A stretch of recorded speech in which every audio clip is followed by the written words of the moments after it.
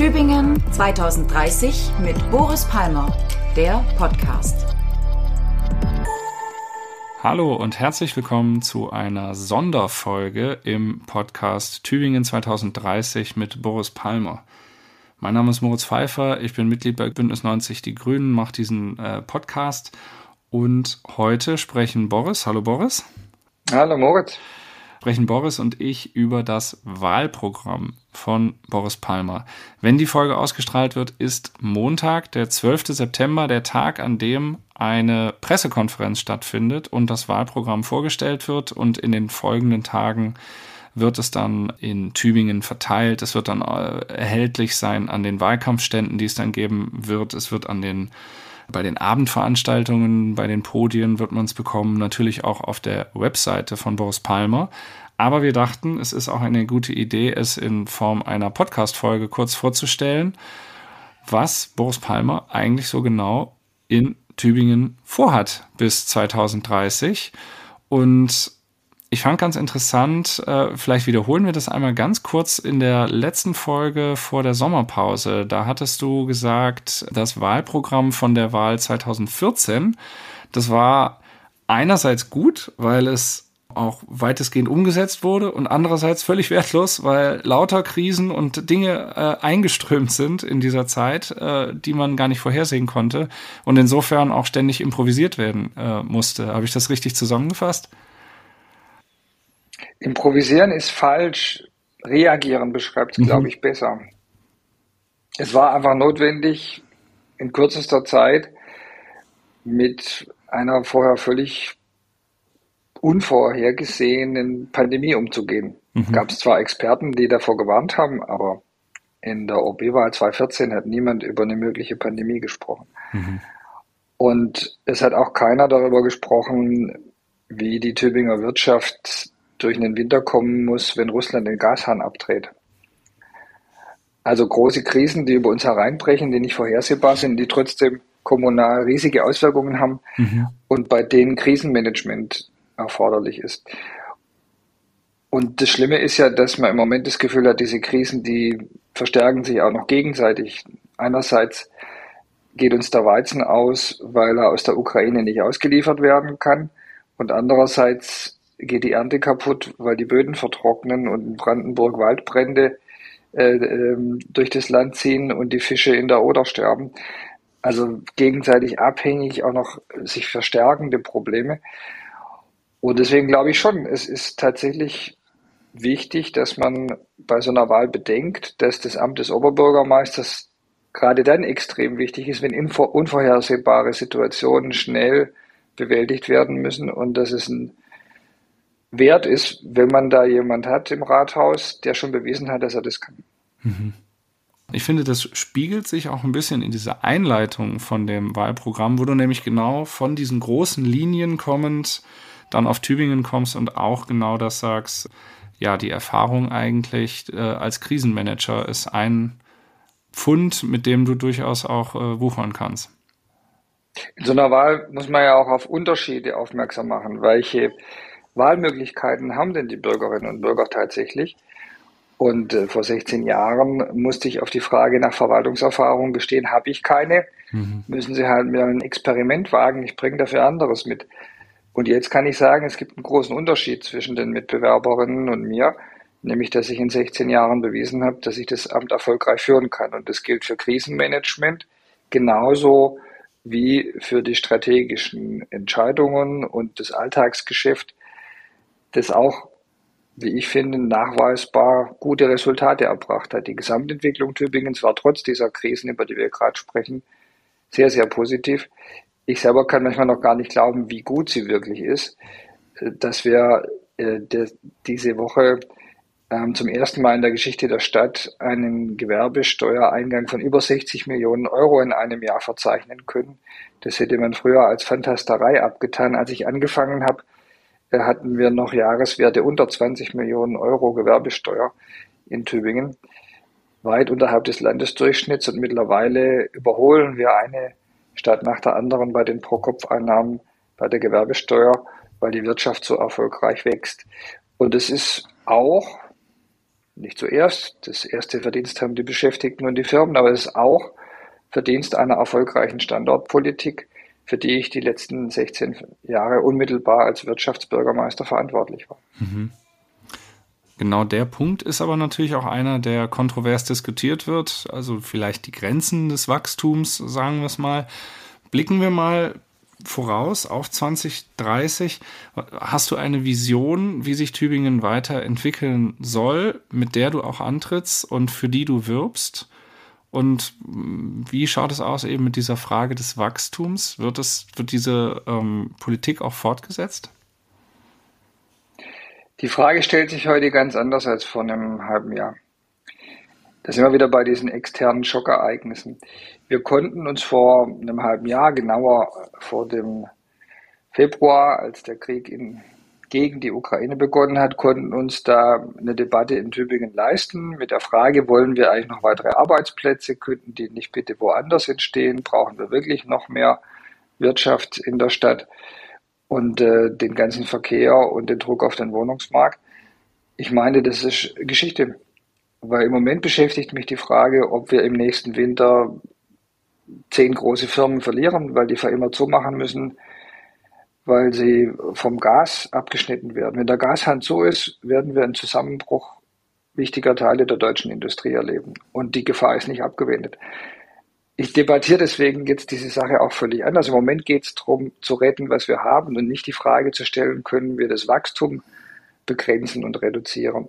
Nur weil es die letzten 10 Jahre ein großes Wachstum an Arbeitsplätzen gegeben hat, genau weil in Tübingen das Wachstum von Arbeitsplätzen stärker war als irgendwo sonst in Baden-Württemberg und wir jetzt 14.000 Arbeitsplätze mehr haben, ist überhaupt nicht garantiert, dass das weitergeht. Kann genauso sein, dass wir in 2, 3 Jahren darüber reden, wie wir damit umgehen, dass 5.000 Arbeitsplätze verloren sind.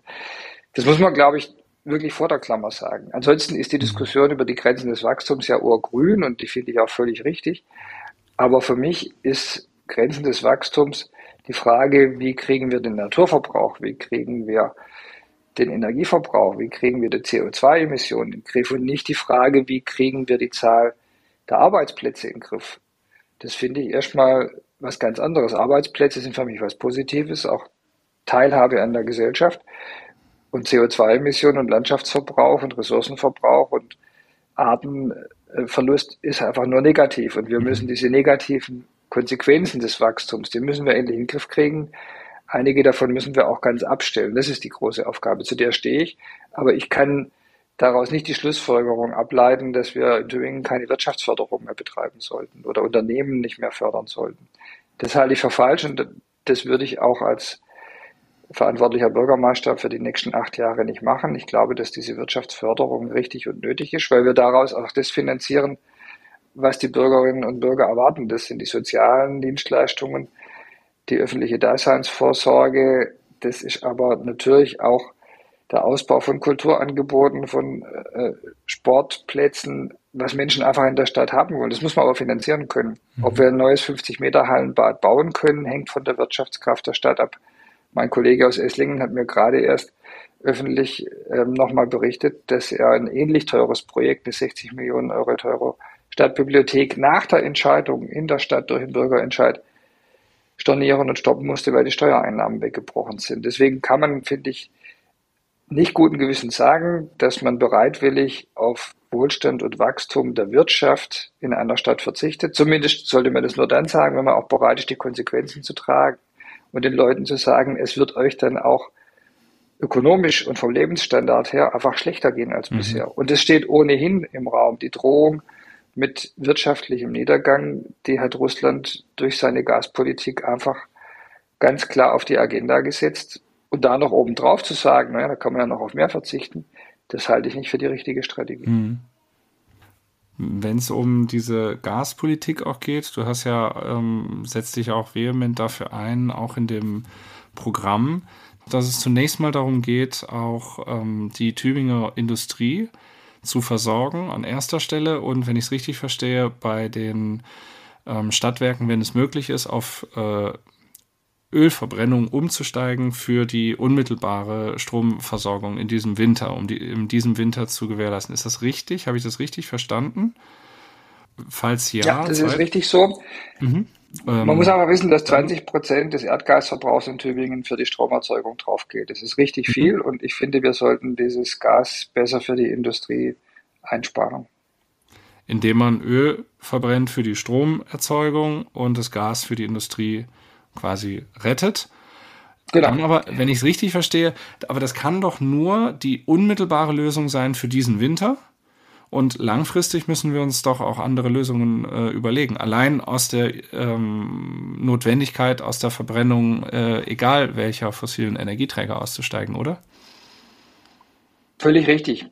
Aber das zeigt halt, dass man in der Praxis, in der Verantwortung und besonders in der Kommunalpolitik nicht stur nach Wahlprogramm oder nach Parteiprogramm handeln kann, sondern dass man eine Lösung für das jeweilige Problem anbieten muss. Mittel- und langfristig ist die Lösung ganz einfach. Wir bauen viel mehr Windräder, viel mehr Solarparks und machen uns völlig unabhängig von fossiler Energie.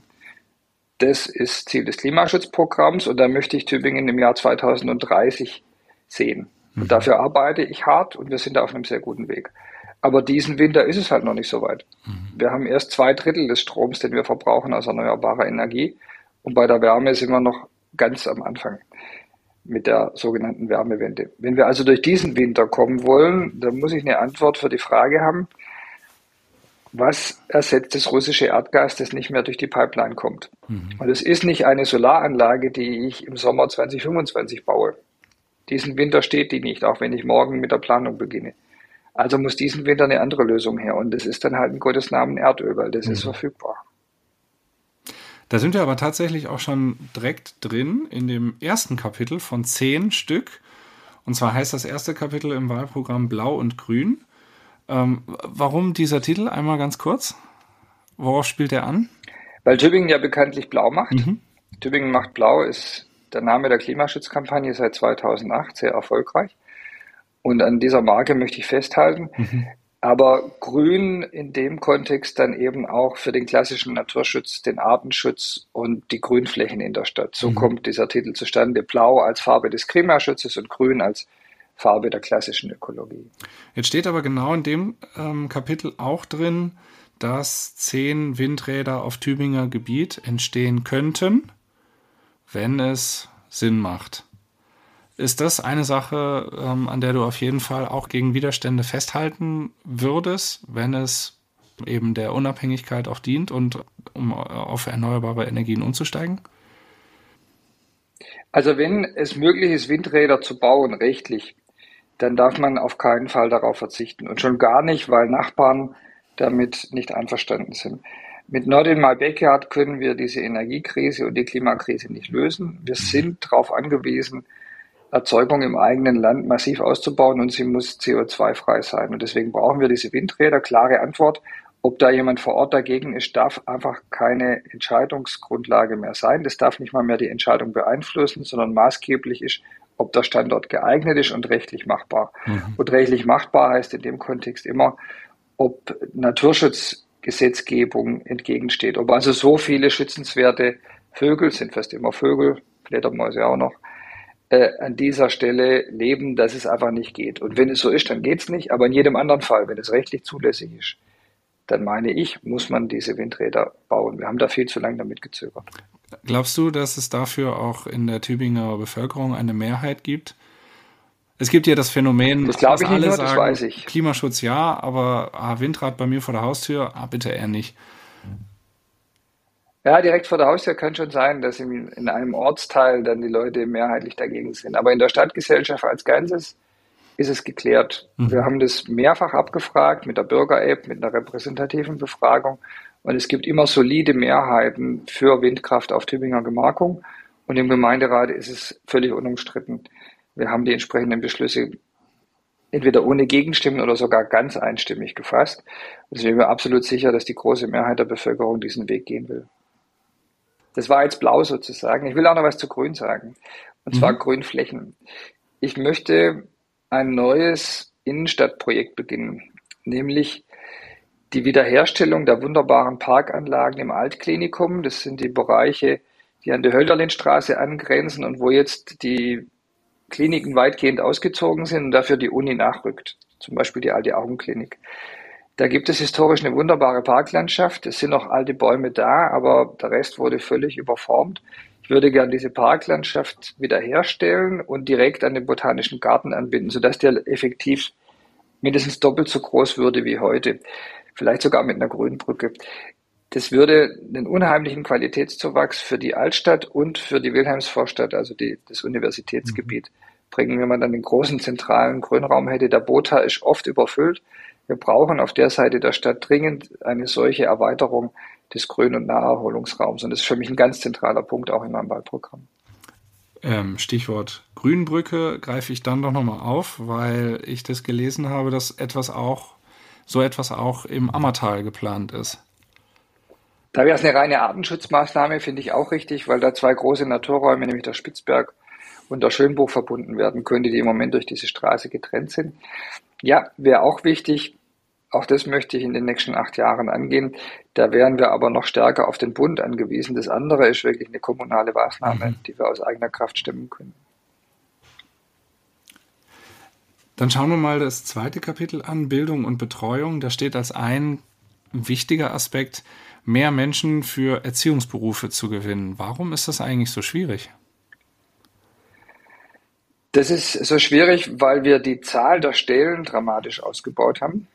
Es gibt einfach heute viel mehr Betreuungsplätze für Kleinkinder und die werden über viel längere Zeiten betreut.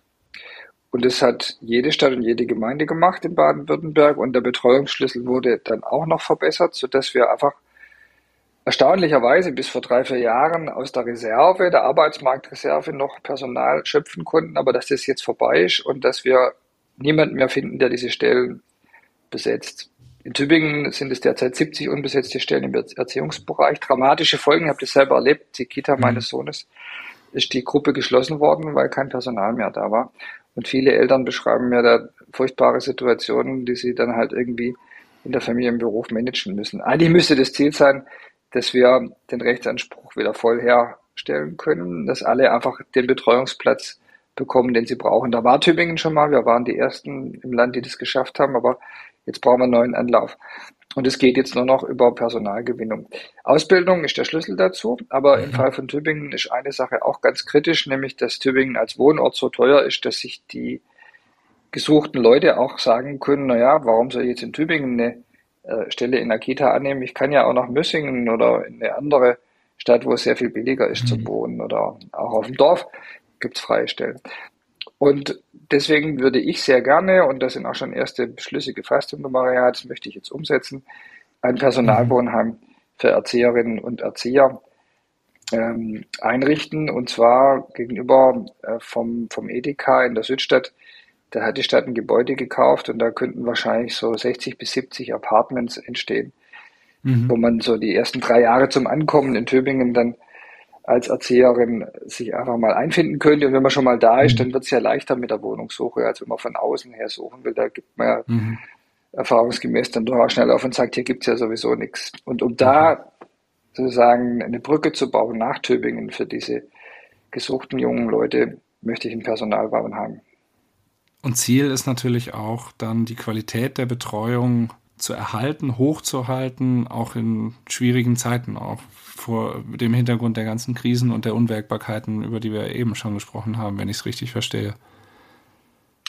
Ja, wir müssen ja beide Herausforderungen bewältigen. Einerseits müssen wir die Kitas aufhaben, aber andererseits dürfen es auch nicht Verwahranstalten werden, sondern wir müssen ja mit immer noch mehr Herausforderungen umgehen. Die Jugend von heute muss große Lasten in der Zukunft tragen. Dafür braucht sie eine optimale Ausbildung. Und wenn viele Kinder nicht Deutsch in der Familie zu Hause sprechen, fängt es schon beim Spracherwerb in der Kita an, ob man erfolgreich im Leben und im Beruf bestehen kann. Deswegen müssen wir beides schaffen. Gute Qualität, frühkindliche Bildung und Plätze für alle Eltern. Im nächsten Kapitel geht es um Sport und Kultur und da ist ein ganz wichtiger Punkt, der auch schon kontrovers diskutiert wurde in den letzten Wochen, das neue Hallenbad. Dazu bekennst du dich, das soll kommen, aber vermutlich auch unter der Bedingung, dass es kommen kann, auch vor Hintergrund, also jetzt der Unwägbarkeiten, vor denen man jetzt steht und nicht weiß, wie es sich weiterentwickelt wird, auch gesamtwirtschaftlich in Deutschland und eben auch in Tübingen. Oder ist das Nein, an der Stelle mache ich keinen Finanzierungsvorbehalt. Also generell muss man auch sagen, man kann nur das sich leisten, was man auch bezahlen kann.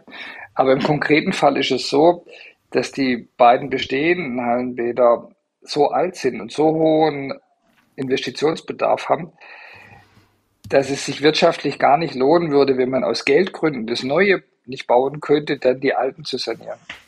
Sondern in dem Fall, dass man einfach kein Geld mehr hat, würde man die alten beide schließen und nur noch das Neue bauen. Also es gibt da keine wirtschaftlichen Gründe, auf das Neue zu verzichten. Ich hoffe nicht, dass es so kommt. Ich meine, dass wir uns auch 2 Hallenbäder leisten können. Bei 3 bin ich skeptisch. Das wird, denke ich, langfristig zu teuer. Aber in keinem Fall können wir auf das neue Hallenbad verzichten. Und die 50-Meter-Bahn, die ist einfach aus Sicht der Schulen und des Sports notwendig. Wenn wir jetzt ein neues Hallenbad bauen, dann sollten wir es richtig machen und nicht von Anfang an zu klein. Jetzt steht da aber auch der Bau des Konzertsaals. Irgendwann wird es ja mit dem Geld vielleicht auch ein bisschen knapp. Kann man an beidem festhalten? Wir haben vorher darüber gesprochen, es könnte sein, dass wir auf eine furchtbare Wirtschaftskrise in Deutschland zulaufen und dann ist ganz vieles nicht mehr so, wie wir es uns wünschen würden. Unter der Prämisse kann ich das Wahlprogramm aber auch nicht schreiben, weil ich kann ja jetzt nicht sagen, wahrscheinlich ist morgen das Geld weg und wir machen einfach nichts. Das heißt, in einer Welt, in der dieser Ukraine-Krieg, ich hoffe, auf eine erträgliche Weise ausgeht und die Ukraine zumindest nicht aufhört zu bestehen und wir dann es auch schaffen, uns aus den fossilen Abhängigkeiten zu befreien, wird es Mitte oder Ende des Jahrzehnts auch wieder Spielräume geben, um solche Projekte zu finanzieren. Und mein Ziel ist es schon, dass wir das neue Hallenbad bekommen und den Konzertsaal, das beides bis 2030 dann auch in Betrieb ist. Unter normalen Umständen müsste das gehen. Hätten wir künftige Haushalte, wie wir sie dieses Jahr noch haben, so wie der Haushalt 2022 voraussichtlich abgeschlossen wird, dann wäre es kein Problem, auch den Konzertsaal zu finanzieren. Was ich offen lassen möchte, ist die genaue Standortentscheidung, weil ich finde, dass man jetzt einmal noch intensiv überlegen muss, was gehört auf den Europaplatz. Der ist ab nächstem Jahr frei. Der Busbahnhof zieht ja um. Und in dem Rahmen muss man dann auch klären, soll da dann doch ein Konzertsaal hin? Da kann er nicht auch noch im Ulandbad sein oder ist die Ulandbad-Lösung die bessere? Also so bis in 2 Jahren muss man das geklärt haben und dann kann man konkret auch dann entscheiden, jetzt wird's gemacht. Was ich sehr spannend finde an dem Kapitel Sport und Kultur ist das 9-Euro-Ticket Kultur, was darin Erwähnung findet. Was schwebt dir da vor? Was soll das sein? Erstmal will ich das Problem beschreiben. Wir sehen, dass ganz viele Kultureinrichtungen ihr Publikum nicht wieder zurückgewinnen nach Corona. Man hätte ja auch hoffen können, nach 2 Jahren Entbehrungen strömen die Leute da rein und wollen jetzt alle ins Museum, ins Theater und ins Kino. Ist aber nicht so. Ganz viele Kultureinrichtungen haben nur noch die Hälfte der früheren Besucherzahlen. Das ist auf die Dauer existenzgefährdend, weil am Markt kann man das Angebot dann nicht halten, dann machen die Kinos halt zu. Und auch gegenüber der öffentlichen Hand wird es immer schwieriger, Kultureinrichtungen zu rechtfertigen, die keiner besucht. Also brauchen wir wieder Leute in den Kultureinrichtungen. Und ich finde, dass diese 9-Euro-Ticket-Diskussion eines doch gezeigt hat, der Preis spielt schon eine Rolle. Und gerade diese Flatrate-Angebote, diese extrem einfach Angebote, wo ich einfach reingehen kann, sind attraktiv für die Leute.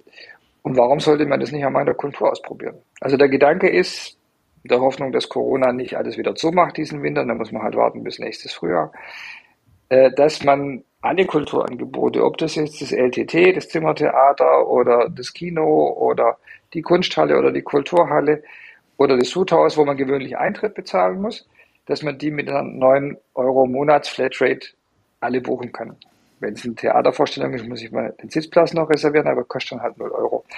Und so könnte ich mir vorstellen, dass Leute plötzlich sagen, aber jetzt habe ich 9 € ausgegeben und jetzt gehe ich nicht nur da wieder hin, wo ich vorher mal gewesen bin, sondern ich gehe auch noch in 3 Einrichtungen, die ich vorher gar nicht gekannt habe. Und wenn es richtig gut läuft, kommen die Leute wieder zurück. Das ist die Hoffnung. Als eine temporäre Wiederbelebungsmaßnahme, kann man es so nennen? Genau so, ja, genau so. Wie wäre das finanziert? Ich habe das schon mal durchgespielt. Ich glaube, dass wir da im Monat 50.000 € bräuchten. Der Gemeinderat hat uns für die Förderung der Kultur in Tübingen schon dieses Jahr so einen Betrag in der Größenordnung zur Verfügung gestellt. Ist also nicht aus der Welt. Und ich vermute, dass sich die Mittel auch im Gemeinderat freimachen ließen. Spannende Sache auf jeden Fall. Also mich würde das sofort ansprechen. Gilt das nur für Tübinger oder auch dann für Leute aus der Umgebung? Das ist ja dann auch die Frage, ob man damit auch den Tourismus noch ein bisschen ankurbelt oder ob das ein stadtinternes Projekt zunächst mal wäre.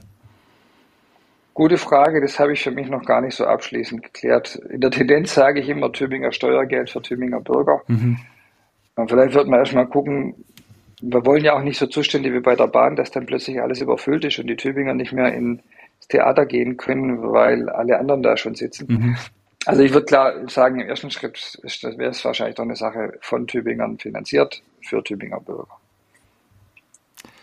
Beim nächsten Kapitel habe ich mich bei der Headline schon ein bisschen gewundert und zwar heißt es Wohnen und Natur. So aus dem Bauch heraus hätte ich als erstes erwartet, da kommt jetzt Wohnen und Bauen, aber es heißt Wohnen und Natur. Warum? Weil wir in Tübingen die letzten 16 Jahre einen Konsens hatten, dass die Lösung des Wohnraumproblems nicht zum Betonieren der Landschaft führen darf. Das heißt technisch gesprochen Innenentwicklung vor Außenentwicklung. Daran möchte ich festhalten. Ich möchte also, dass wir Wohnraum schaffen und trotzdem die Natur schützen. Deswegen Wohnen und Natur, nicht Wohnen gegen Natur ausspielen. Und das ist auch, wenn sonst fast alles zwischen den Kandidaten und Kandidatinnen unstrittig ist, jedenfalls habe ich bei Lektüre der Wahlprogramme gar nicht viel entdeckt, wo Sophie Geisel und Ulrike Baumgärtner klar anders positioniert sind als ich. Das sind eher Nuancen. Aber es gibt einen Punkt, der wirklich strittig ist, dass nämlich Sophie Geisel sagt, die große Grünfläche, das sind zig Hektar landwirtschaftliches Gebiet zwischen Derendingen und Weilheim, will sie noch bis 2030 bebauen, um bezahlbaren Wohnraum zu schaffen. Und ich sage nein, das halte ich für falsch. Ich möchte diese Fläche nicht bebauen, solange es geht, soll die Natur bleiben, weil wir nachweislich 5000 Wohnungen im Innenbereich der Stadt bauen können. Also zum Beispiel auf alten Industrieflächen, auf Bahnhofsflächen. Am Westbahnhof gibt es eine ganz markante große früheres Landesstraßenbauamt und solche Sachen. Und ich finde, das muss man zuerst machen, bevor man sich trauen kann, unberührte Natur unter die Planierraupe zu nehmen.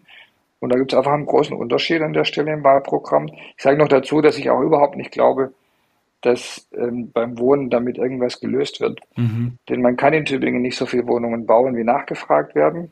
Auch 10.000 Wohnungen wären ganz kurzer Zeit einfach weg, weil die Stadt so attraktiv ist und zu viele Menschen hierher ziehen wollen oder nach dem Studium bleiben. Man kann nicht allen ein Angebot machen. Deswegen kriegt man die Preise nicht runter. Und die Baukosten gehen so durch die Decke, dass man derzeit sowieso nicht hoffen kann, dass man mit neuen Baugebieten irgendwas dazu beiträgt, dass das Wohnen billiger wird. Im Gegenteil, alles, was neu gebaut wird, ist teurer, deutlich teurer als die Bestandswohnungen. Und wie löst man dann das Problem? Ernsthafterweise mit kommunalen Mitteln nur sehr beschränkt. Wir können für bestimmte Gruppen besondere Angebote machen. Ich finde zum Beispiel skandalös, dass das Studentenwerk 10 Jahre kein Wohnheim mehr in Tübingen gebaut hat. Und da werde ich richtig auf den Tisch hauen nach der Wahl, wenn ich noch was zu sagen habe und dem Land wirklich mal Bescheid geben, dass das aufhören muss. Es geht nicht, dass das Studentenwerk Tübingen sich 10 Jahre einfach zurücklehnt und sagt, wir brauchen in Tübingen keine Wohnheime. Die müssen jetzt wirklich investieren. Das Klinikum hat es erkannt, die bauen für 500 Beschäftigte neue Personalwohnungen am breiten Weg. Ich möchte da schnell einen zweiten Bauabschnitt, damit wir Richtung 700, 800 Wohnungen kommen, hinzufügen. Und so kann man für bestimmte Gruppen, Studierende, Klinikbeschäftigte, wir haben vorher auch über Erzieherinnen gesprochen, kann man Angebote machen. Dann gibt es den Bereich des sozialen Wohnungsbaus. Der muss natürlich ausgeweitet werden, das ist auch möglich. Da kann man sogar richtig viel machen, weil wir leider in Baden-Württemberg von einem niedrigen Niveau kommen. Durchaus denkbar, dass wir 2030 doppelt so viel Sozialwohnungen haben wie noch 2015. Sind auf einem guten Weg. Das muss man auch machen. 200 neue Sozialwohnungen pro Jahr steht im Programm drin. Und dann hat man am Ende halt bei der GWG 2500 Wohnungen. Dann hat man noch bei der Postbau und der Kreisbau und man hat geförderte Wohnungen und preisgebundene Wohnungen. Dann hat man noch Baugruppen, wo es auch günstiger ist zu bauen. beim Investor zu kaufen. Und so gibt es dann sozusagen Marktsegmente, wo für alle was dabei ist. Weil das Ziel, das realistisch erreichbar ist, ist nicht, dass es für alle billig wird in Tübingen, wird es nicht, sondern dass es gelingt, für alle Bevölkerungsgruppen und für jeden Geldbeutel bezahlbare Angebote vorzuhalten. Das muss nicht für alle billig sein, aber es muss möglich sein, als Krankenschwester oder als Studentin in Tübingen zu leben. Darum geht es. Und dieses Ziel ist erreichbar. Das nächste Kapitel Arbeit und Innovation, das würde ich jetzt einmal überspringen, weil wir da am Anfang über einige Punkte gesprochen haben aus diesem Bereich, es sei denn, du sagst, da haben wir irgendwas noch übersehen. Das darauf folgende Kapitel heißt Rad und Auto. Das hätte man ja jetzt auch Mobilität oder so nennen können, aber du konzentrierst dich auf Rad und Auto. Warum? Weil es die zwei Verkehrsträger sind, die klassischerweise am meisten die öffentlichen Debatten prägen, und zwar im Konflikt. Das Rad ist sozusagen das Symbolverkehrsmittel der Umweltfreunde und das Auto ist das Symbolverkehrsmittel der alten Bundesrepublik. Und die beiden sind dauernd im Streit. Ich glaube, das muss man auflösen. Kann es eine friedliche Koexistenz geben? Muss man auflösen, deswegen Rad und Auto, nicht Rad gegen Auto.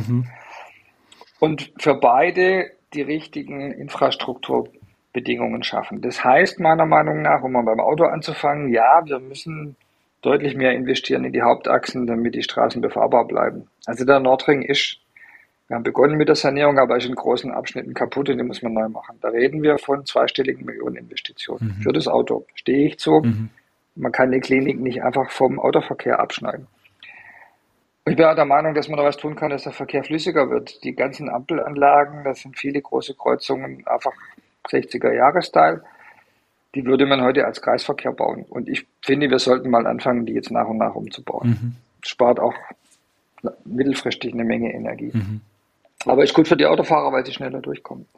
Also keine Politik gegen das Auto. Dazu gehört auch der weitere Ausbau von Parkhäusern und Parkgaragen, damit die Autos platzeffizient gestapelt werden und nicht im Weg rumstehen. Machen wir ja gerade am Bahnhof. Es wird auch in der Klinik nicht anders gehen. Und Rad auf der anderen Seite sollte endlich den Platz bekommen, den es braucht. Um mehr geht es gar nicht. Man muss den Platz zur Verfügung stellen, den das Rad braucht. Und das haben wir halt in der Vergangenheit nicht gehabt. So, es gab ganz viele Straßen ohne Radweg und man musste sich halt irgendwie durchzwingen. Und durchgängig war das Radwege jetzt schon gar nicht. Und da haben wir ja begonnen, und das möchte ich vollenden, das Projekt mit dem Ausbau eines Radwegenetzes ganz neuen Standards, wo man Brücken und exklusive Radtrassen hat, bei denen man nicht mehr mit dem Autoverkehr konkurriert, direkt ans Ziel kommt, viel schneller als auch mit dem Bus.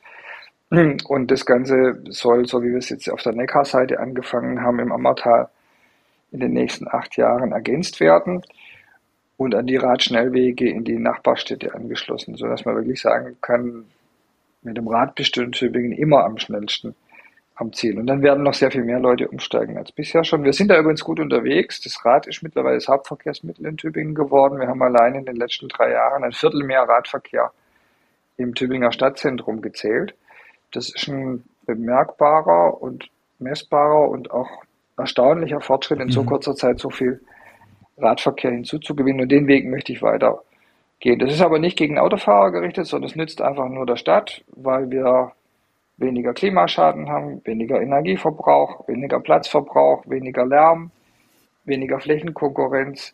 Es ist einfach für eine lebenswerte Stadt besser, wenn mehr Leute das Rad benutzen. Das macht halt Barcelona, Paris und Kopenhagen und Amsterdam. Ja.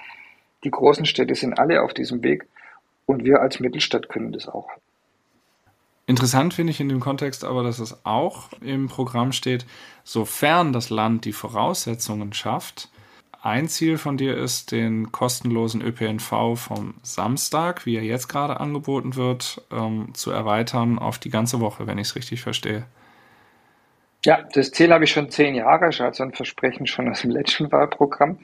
Aber ich würde es gerne die nächsten 8 Jahre wirklich umsetzen. Da gibt es halt nur tatsächlich einen Haken, nämlich wer bezahlt es. Möglicherweise ändert sich das gerade, denn es soll ja ein Nachfolgemodell für das 9-Euro-Ticket geben. Also da bewegt sich ja was in Richtung günstiger ÖPNV, endlich. Und ich finde, der Nulltarif wäre für den Tübinger Stadtverkehr tatsächlich das Richtige. Geht aber nur, wenn man das Geld dann auf anderem Wege einnehmen kann. Und dafür bräuchte es ein Landesgesetz, die sogenannte Nahverkehrsabgabe. Die steht im Koalitionsvertrag. Ich hoffe, dass die nächstes Jahr auch gemacht wird. Und wenn wir die Grundlage hätten, dann würde ich dem Gemeinderat gerne vorschlagen, wir streichen die Ticketpreise und erheben dafür die Nahverkehrsabgabe. Mhm. Wir werden sehen, was kommt. Ich fände es super. Warten wir es mal ab. Sozial und inklusiv ist das nächste Kapitel. Da geht es zum Teil eben dann auch um den Nahverkehr. Diesmal in dem Kontext, dass er bis 2030 barrierefrei werden soll. Und was ich ganz interessant fand, hier stand Ausbau der Tübinger Kindercard. Da bin ich jetzt tatsächlich überfragt. Was ist denn die Tübinger Kindercard? Das ist eine ganz tolle Entwicklung unseres zuständigen Fachbereichs. Die frühere Familienbeauftragte Frau Stauber hat es entwickelt, nämlich der Versuch zu sagen, Angebote, die ansonsten Geld kosten, die werden von der Stadt bezuschusst, damit auch Kinder, deren Eltern einfach kein Geld haben, nicht abgeschnitten sind von Kultur, Sport, Veranstaltungen, all dem, was ein Kind wirklich braucht, um sich voll entwickeln zu können. Und da machen auch immer mehr Institutionen mit, und dieses Angebot weiter auszubauen, entsprechend zu finanzieren, finde ich extrem wichtig. Da gilt dieser schöne Satz, man sollte nicht immer amerikanische Politik zitieren, aber da finde ich ihn richtig: No child left behind. Es darf kein Kind zurückbleiben. Mhm.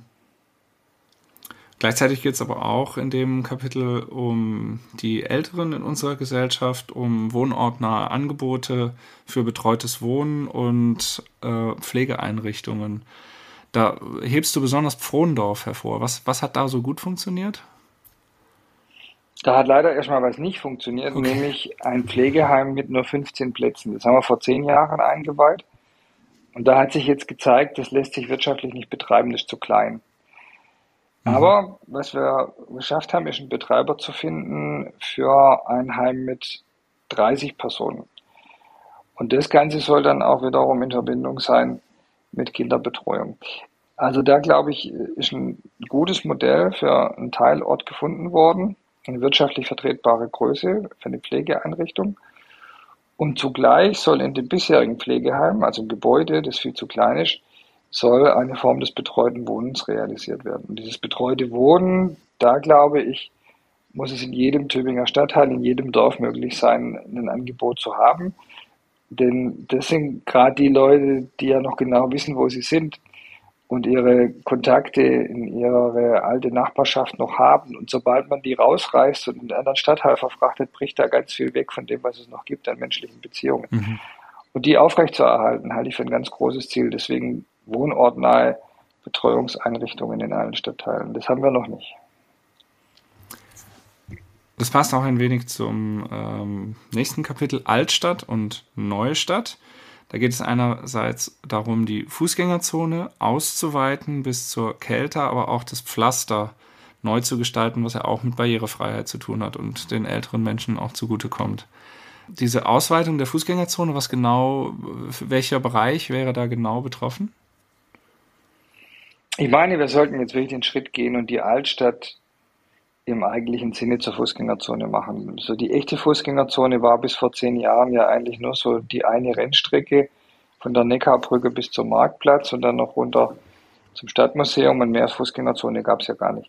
Das haben wir jetzt langsam ausgeweitet. Das wurde jetzt Stück für Stück Richtung Norden vergrößert, der Fußgängerzonenbereich, Metzgergasse, Rennegasse.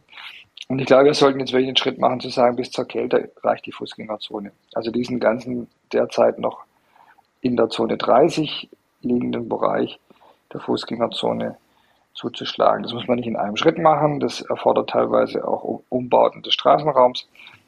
Aber das wäre mein Ziel, dass man da in wenigen Jahren soweit ist, die Altstadt wirklich zur Fußgängerzone zu machen. Ich denke da immer an unsere Partnerstadt Aix-en-Provence, die eine vielfach größere Altstadt hat als wir, und die sind schon lange Fußgängerzone, und kein Mensch kommt da mehr auf die Idee, mit dem Auto mitten in so eine historische Altstadt reinfahren zu wollen. Bei uns ist das immer noch normal, und man fährt da irgendwie Schlangen wegen 3 Parkplätzen.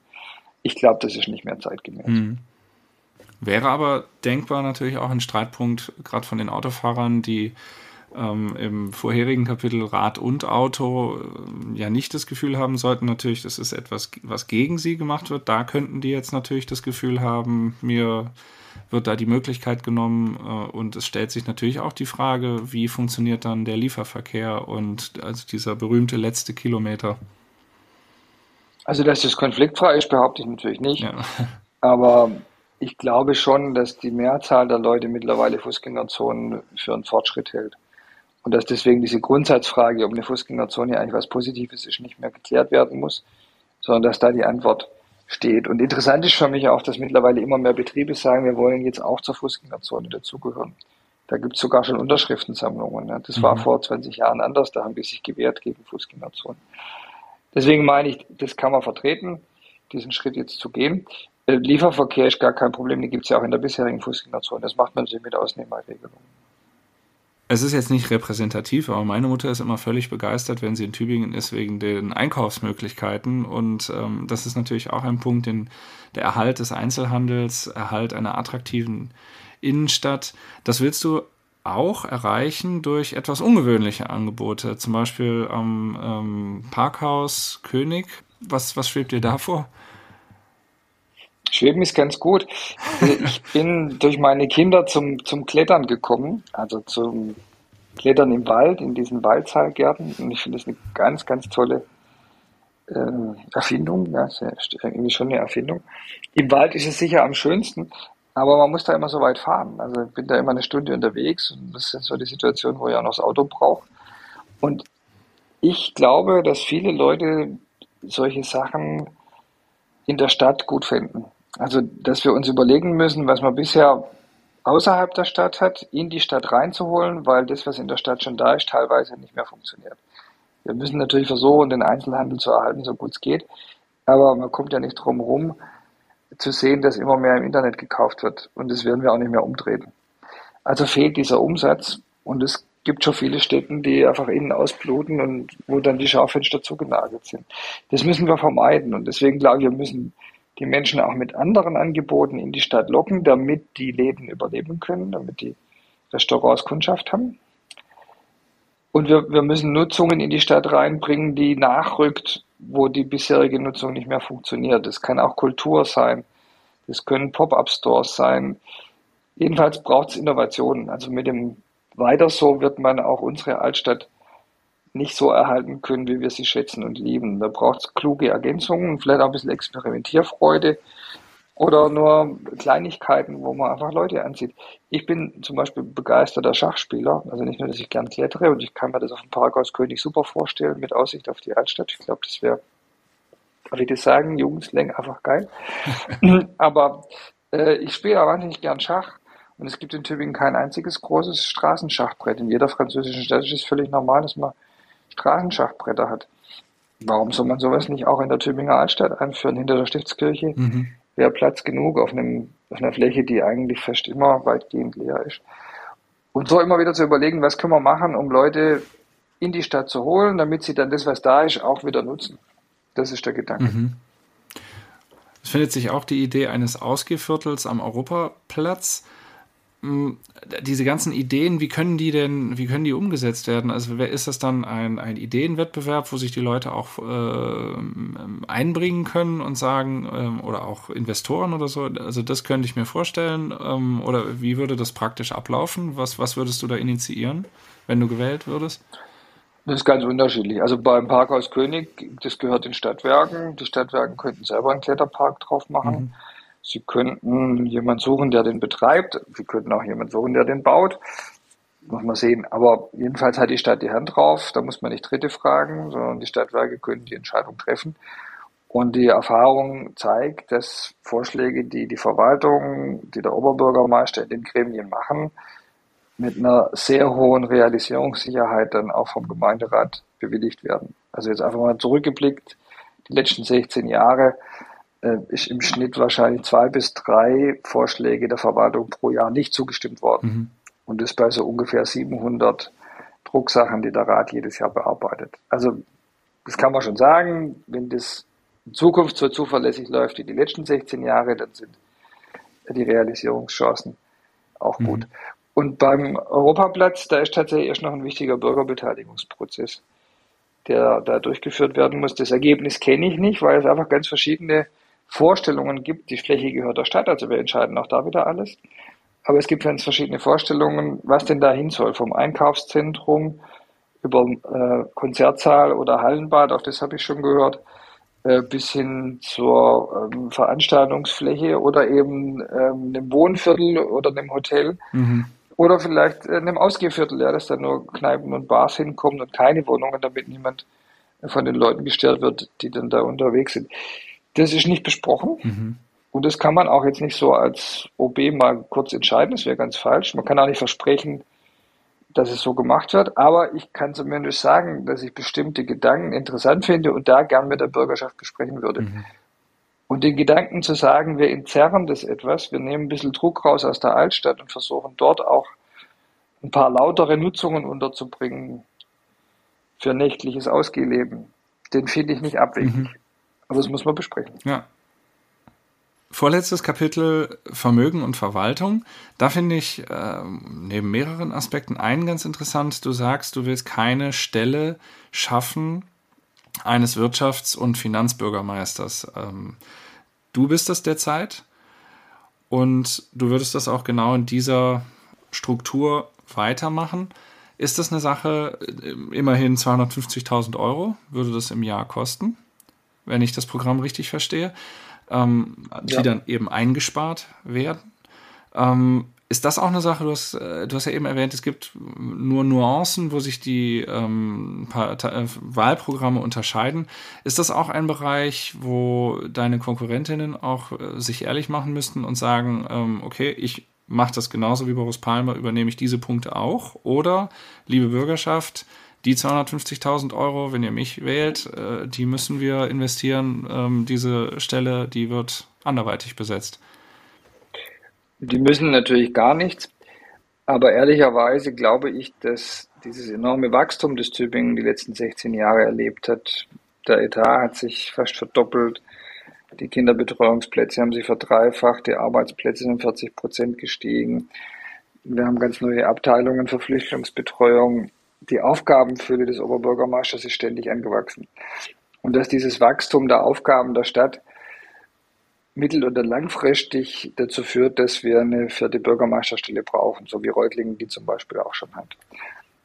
Mein Angebot ist allerdings zu sagen, für die nächsten 8 Jahre brauchen wir die nicht, weil ich mir sicher bin, dass ich die Aufgaben bewältigen kann. Ich habe das die letzten 8 Jahre gut gemacht und ich habe die Erfahrung und die Vorkenntnisse, dass ich das in der zur Verfügung stehenden Zeit leisten kann. Ich vermute allerdings, dass ein Wechsel im Amt des Oberbürgermeisters dazu führt, dass Wirtschaft und Finanzen ein eigenes Dezernat werden und dann mit einer weiteren Stelle besetzt werden müssen. Ob die beiden Kandidatinnen das Thema überhaupt bedacht haben oder erkannt haben, kann ich nicht sagen, weil sich dazu im Wahlprogramm nichts findet. Meine Einschätzung ist eher, dass das nicht möglich sein wird, mit 3 Dezernenten weiterzumachen, wenn ich die Aufgabe nicht mehr übernehme. Ein Aspekt, der auch genannt wird in diesem Kapitel, ist das Ziel, sämtliche Bürgerprozesse zu digitalisieren. Da hat es jetzt natürlich schon Bestrebungen gegeben in der letzten Zeit, aber auch natürlich immer mal wieder Rückschläge. Wie ist da der aktuelle Stand und wie soll es da wirklich weitergehen? Also wir haben ein Online-Zugangsgesetz, das sichert, dass man alles online beantragen kann. Das Lustige ist aber, dass es auch genügt, wenn es ein PDF im Internet gibt, das man ausfüllt und dann wieder ausdruckt. Dann ist das Online-Zugangsgesetz auch schon erfüllt. Da wird einem ziemlich schnell klar, dass das nicht so die Digitalisierung ist, die wir uns alle in Zukunft wünschen. Und tatsächlich ist es so, dass nur ein winziger Bruchteil der Dienstleistungen der Kommunen in Baden-Württemberg bisher komplett durchgängig online angeboten wird. Also ein medienbruchfreier Prozess, wo ich, so wie ich mir ein Ticket buchen kann für die Schleierhalle oder halt mit Kreditkarte meinen Hotelurlaub bezahlen kann oder bei Booking oder sonst irgendwas. Das geht ja alles komplett online zu Ende, da wird auch nichts ausgedruckt. Ja. Und da müssen wir hinkommen. Und das hat die öffentliche Verwaltung bisher völlig verpennt. Da gibt es fast nichts der Art. Den ersten Prozess, den wir jetzt als Stadt mit einer größeren Wirkung mal angefangen haben, ist der Bewohnerparkausweis. Und wie immer, wenn du anfängst, gibt es dann Probleme. Ja, da wird man jetzt eher dafür ausgelacht als gelobt. Aber ich glaube, wir müssen da durch. ich will erreichen, dass wir bis Ende des Jahrzehnts auch als deutsche Stadt alle Bürgerprozesse online machen können, wie Booking oder Eventim oder kennen wir ja alle, dass das technisch geht. So, das muss man auch als Stadt endlich hinkriegen. Und leider ist da eine Menge Arbeit im Hintergrund zu machen. Wir digitalisieren derzeit die Akten. Wir haben die technischen Grundsatzentscheidungen getroffen für digitalen Rechnungseingang, digitale Poststelle. Also ist alles im Aufbau, weil du diese Hintergrundprozesse brauchst, um dann nachher die Benutzeroberfläche auch digital bereitstellen zu können. Das weiter voranzutreiben, ist mir eine ganz wichtige Sache. Ich glaube, man muss da tatsächlich Interesse dran haben, was davon verstehen. Ansonsten dauert es halt so lang wie überall oder noch länger. Und manchmal ist es sogar richtig nötig, da Druck zu machen. Zum Beispiel ist es so, dass wir da leider stark abhängig sind vom Verband der Kommunen in Baden-Württemberg, der leider ständig den Namen wechselt. Von daher ist der gar nicht wichtig. Aber die Rechenzentren sind zusammengelegt worden, der Kommunen in Baden-Württemberg, und wir sind von deren Angeboten ziemlich abhängig. Das heißt, wir haben allein 2 Jahre gewartet, bis die bereit waren, uns die Schnittstelle zur Verfügung zu stellen, mit der wir den elektronischen Rechnungseingang machen können. Ne? 2 Jahre, in denen du gar nichts machen kannst, weil dein Dienstleister nicht in der Lage ist zu liefern. Und da ist echt viel zu tun, und dem will ich mich wirklich mit Leidenschaft widmen. Letztes Kapitel Stadt und Dorf. Da möchte ich einen Punkt rausgreifen, da sind mehrere Dinge drin, aber einen möchte ich rausgreifen. Wir haben uns jetzt natürlich auch sehr mit kurzen Ausnahmen auf die Kernstadt konzentriert oder auf Tübingen selbst. Aber es geht natürlich auch die Ortsteile, und in dem Programm, in dem Kapitel Stadt und Dorf steht eben, dass die Chancen genutzt werden sollen, die die B28 neu zum Beispiel jetzt im Neckartal bietet, um die Ortsteile, die jetzt eben von dem Verkehr entlastet wurden durch den Bau von der B28 neu, dass sie umgestaltet werden, dass da die Lebensqualität vielleicht steigern soll. Was schwebt dir da genau vor? Also am sichtbarsten und am dringendsten ist die Chance in Bühl. Da geht die Straße auch noch in der Kurve mitten durch den Ort. Und direkt daneben ist das Rathaus und der Dorfplatz, wo die Feste stattfinden. Und man kann da mit Händen greifen, dass sich das völlig anders machen lassen würde, wenn man die Straße einfach sozusagen unterordnet und dort einen Platz für das Dorf baut, über den auch noch Verkehr fließt, aber halt viel, viel weniger, weil es ja nebendran eine neue Bundesstraße gibt. Und das mit den Bühlern gemeinsam anzugehen, darauf würde ich mich wirklich freuen. Dann hat diese Umgehungsstraße ja auch einen Sinn bekommen, weil als Ökologe muss ich schon sagen, die zig Hektar Land, die dafür geopfert wurde, die schmerzen mich. Jetzt ist aber die neue Straße gebaut, dann müssen wir wenigstens dafür sorgen, dass wir auch die Ernte einfahren in Form eines lebendigen Stadtteils, wo man einfach hingehen kann und sagen kann, hier ist ein Platz, da setze ich mich hin, da halte ich ein Schwätzle, das ist schön da. Und auch in den Ortsdurchfahrten von Hirschau, da ist noch mehr Verkehr drauf, aber auch da ist deutlich Entlastung zu spüren von Hirschau und vermindert von Kilchberg, weil es da nicht zentral durch den Ort geht, kann man, glaube ich, durch die B28 neu eine Menge verbessern, und das sollten wir jetzt einfach angehen. Wir haben jetzt eigentlich eine relativ verrückte Situation. Wir haben eine sehr lange Folge. Gleichzeitig sind wir aber vergleichsweise durch das Programm gehuscht. Also wir haben ja immer nur in den einzelnen Kapiteln einzelne Aspekte angetriggert. Deswegen, ich empfehle allen Zuhörerinnen und Zuhörern, besorgen Sie sich so ein Programm, lesen Sie es mal durch. Es sind 10 Kapitel, die sind sehr gut lesbar. Es sind, ich glaube, 28 Seiten oder so. Es ist jetzt auch nicht, es erschlägt einen auch nicht. Das hat man ganz gut durchgearbeitet. Aber es ist eben das, womit Boris Palmer sich bewirbt. Es ist das Wahlprogramm zur OB-Wahl, und ich hoffe, diese Folge war ein kleiner Teaser einerseits, sich das mal durchzulesen, aber auf der anderen Seite auch so informativ schon, dass man auch einiges mitgenommen hat und vielleicht eine kleine Orientierung gekriegt hat für seine Wahl. Das Programm gibt es auf der Webseite von Boris Palmer, borispalmer.de. Es wird in Tübingen verteilt, es wird verfügbar sein an den Wahlkampfständen, die es in der Stadt geben wird, und mit Sicherheit auch bei den vielen Abendveranstaltungen. Schauen Sie rein. Vielen Dank, Boris, für diesen Einblick in das Wahlprogramm und deine Gedanken. Und wir sagen vielen Dank und bis zum nächsten Mal. Sehr gerne, bis zum nächsten Mal und vielen Dank dir. Tübingen 2030 mit Boris Palmer, der Podcast.